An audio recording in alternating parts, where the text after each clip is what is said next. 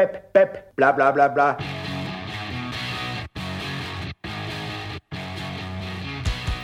Hello, and welcome to See One, Do One, Teach One, the podcast dedicated to becoming a better medical educator. With me, Pik Mukherjee. and Tom Pereira. In this episode, an unfortunate medical student walks by our office and gets pulled into the podcast to talk about bias. Hello and welcome. Been a little while since we've done one of these. We have a special guest, Alex Over, who is joining us to talk about bias. Now, I know you guys have been through 50 different lectures about bias. What we always focus on is how to be a better teacher. So we would like to look at bias in how you might be biased against or for the person who is presenting to you clinically in the emergency department. Hi, I'm Alex. This is my first time doing a podcast, and I'm sure as a medical student, I present exactly like that. Hi, I'm a medical student. This is my first time ever doing anything on my own. I've, just seen a patient, and would you please mind stopping whatever you're doing and listening to my presentation? So let's start with the idea that there's a bias either for or against medical students when they start to present. So do you have a story for us?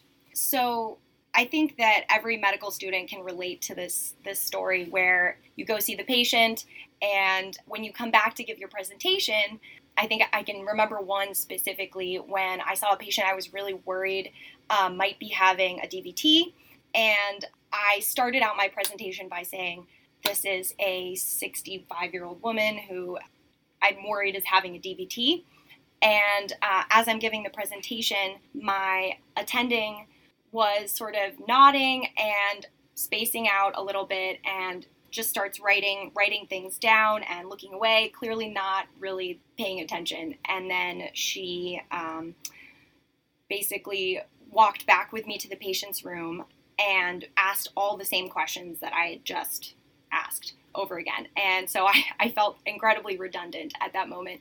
And I'm not sure if that had anything to do with, the fact that I am a female medical student who is a little bit hyper. I'm dressed in bright green scrubs, and my presentation to her was not confident enough. So that is bias. And I think the thing you're describing where the attending is always looking around and doing something else, my residents say that I'm meerkatting. I keep bobbing up and looking over at room 5 and like I'm talking to you right now.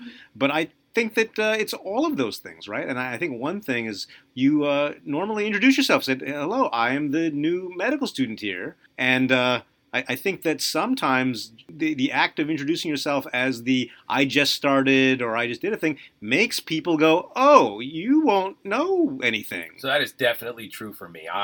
Unless I have heard a case presentation from you, I am very wary in my first presentation from anybody. I don't know what their level of experience is. I don't know if they're competent. And so medical students in particular, I will listen very closely and I will start to judge very soon about whether the presentation that they are giving me is organized. And yours is perfect because your story was talking about taking something that other people probably thought was relatively benign, and all of a sudden you're bringing up real potential illness, and that's going to immediately, if they don't know you, don't respect you yet, going to make them go, this person is finding the most dangerous thing and putting it out there. And they are definitely going to go back and double check. Now, if it turns out you were right, then the next time you do this, they are going to listen. And we always tell people, and medical students say, but in the emergency room, you guys say stuff like, prioritize the most lethal illness, give me a DDX, what's the worst possible thing? And then when you ask me about a differential for chest pain and I say dissection, you roll your eyes because you know it's not a dissection. So tell me what to do here. I do think that we are, just out of necessity, assessing people and doing that first round judgment to see how much room to give them. So that first presentation is probably both super important and likely to be affected by bias. And let's face it, if somebody comes up and they're in a short white coat, there is a bias. They're a medical student. I do not expect them to know everything yet, and that's okay. It takes them proving themselves to break that bias and let me move forward. Okay, so you're more careful, you go and double check their work. Maybe this attending who's asking the same questions was essentially double checking the work, but the impression was, I don't trust you and we're not going to listen to you. What about the way it's presented? Is the perception that you are confident and therefore I trust you, or that you are not confident and I have to double check you? So this is somewhere biases can definitely play a role. Someone coming out as confident that you are biased against, and they are a schmuck, and they are overconfident. Someone comes out confident and they are someone that you like or think should be confident, and then it is a positive thing. I don't think there's a right answer here, right? Because if a medical student is sure of something, even if they're right later, I'm going to register them as being overconfident. And if they're legitimately confused because it is a difficult case and they go, I don't know what this is, I'm going to put them down as needs less room to run and needs a lot of double checking. Since we're really trying to tackle bias, let's look at the gender issue here. Is it possible that the fact that you are a woman or a man will automatically change what being confident means? I think that's inherent. I think that, that's something that women have to face in every arena, but that when you are going through the process of being a medical student, trying to come off in a, as being not too timid, not too aggressive, trying to hit that perfect Goldilocks of being interested but not too interested, it's very difficult to separate the gender bias from that entire process of figuring out how can I be my best self in this environment in a short interaction and communicate that my presentation is worth listening to. Right. Pick, you were talking about the way women are perceived running codes. Oh, absolutely. So we know that from our evaluations of residents that a female resident, especially in this situation of resuscitation, can be perceived or given feedback that they are not authoritative enough, or then too overbearing, too bossy. And the words we use are very different from the words we use when men do the same behaviors and run the codes. And I had mentioned earlier that I've seen this in evaluations. I've seen it in the medical student slows that get sent for interviews and in evaluations in residency, that certain words are used to describe the way good women doctors are and good men doctors. So gender norms. If you are a woman and you are loud and assertive, that is a negative. That's overbearing and tone it down. But a man would be like driven. So almost all these evaluations are saying positive things anyway, but it's interesting that even positives get changed. A woman is much more likely to be described as caring. And I'm not saying that's a bad thing. It's a good thing. But if you don't really read as many evaluations about men where it says the man was caring. The man was smart and driven. And since people reading letters like in recommendations and promotions, they're looking for certain catchphrases, and caring isn't one of them. It is a good thing, good quality doctor, but it might not be your key to promotion. So as a teacher, it is important to realize that this bias exists. And when you're writing evaluations, I think it is very clear that having that awareness can allow you to write your evaluations aimed more toward who the evaluation's for. If I'm writing a resident getting a job, they want hardworking, they want dedicated, they want overcomes adversity. Those are the big three, and they should be said about everybody, regardless of who you are from a gender or a race perspective. I think that's perfect. What are we supposed to do? I don't think I'm going to get over, prove to me you know what's what, Mr. Medical Student, Mrs. Medical Student who I just met. But I am aware that I'm going to interpret things differently based on all sorts of things. Your height, your tone, your gender. What am I supposed to do to help ground myself in reality? I think the first thing to do is to admit that these biases exist and that everybody has them. And if you admit that you have a bias, then you can be aware that maybe the reason you trust this person isn't because they did something wonderful. It's because your bias was to like them, because of who they are or what they are, rather than anything they actually did. Being aware of that might make you go back and recheck that history. And the same is true in the other direction. So I wonder if I am overly critical or overly non-critical because of X. And I think the nice thing about that is just saying maybe makes you look for some more objective data. Did I write this about the other person? What if this had come out of this person's mouth? What would I have thought then? So you have a thing that you do with patients. Well, this is more about the bias that exists in the presentation that's more towards the patient. A lot of times, residents present a case and they go, the lovely, cute little old lady in room 9, she's a sweetie pie. And I often out loud say, cocaine dealer killed a child, buried them in the backyard. Continue. Because they're just making me, they're not helping with the diagnosis. And conversely, if they say there's a real piece of work in room 10 and he's then I'll go Purple Heart, save 4 people in a fire, go. And because these are not germane to getting the diagnosis, I need to counteract the bias they've built in. So the same thing needs to be done when you're hearing a presentation. That whatever it is that strikes you wrong about the person, not the presentation or the case, try to change that. A simple one would be the fast track situation, right? So I'm in fast track and somebody, a medical student or a resident, presents this long, convoluted, crazy case. I'm more likely to go, oh, good God, just get an x-ray of the ankle, give them Motrin, and send them home. Because I'm in fast track. Whereas if I had been in critical or on the main, I would have treated it very differently. If I can realize that I have this bias against anything, then by saying, would I really do the same thing for every resident if it was a male, if it was a female, if it was a URM, if it was any of these, am I going to behave in the same way? And even just asking yourself the question makes the difference. I like that. We're just trying to deliver the same care, right? I hate it when I have to admit 3 chest pains in a row, because the 4th one, I don't care what the EKG looks like. You are going home, mister. And that's terrible. I should not do that. And so, yeah, I think going forward with is it different because this is a small female medical student, and am I reacting differently? Is it different because the person seems quiet and I'm interpreting this as timid? Or is just louder and excited and I'm interpreting as overconfident? Just having those questions, I think, is helpful. Yeah, the words we use become really important. We were talking earlier as a group that certain groups of people have been locked into certain words.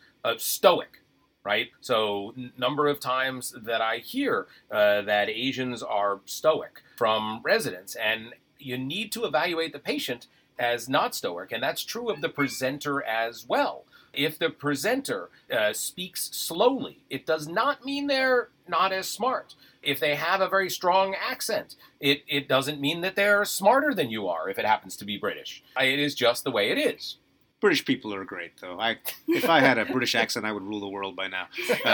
So we said that the main things that we're going to learn from this is what? Be aware that we're going to react differently to tone, to gender, to other things, and build in a curiosity about why that is. Look for some objective thing. Try to treat the presentation the same every time. And the feedback you give, both verbally and written, you should really try to make the same across boundaries of race and gender. Great. Okay, Tom, we haven't done an article of the day in a while. We are going to talk about an article titled Bias and Racism Teaching Rounds at an Academic Medical Center, which was published in Chest by Dr. Quinn Capers IV as the first author in August of 2020, just last year.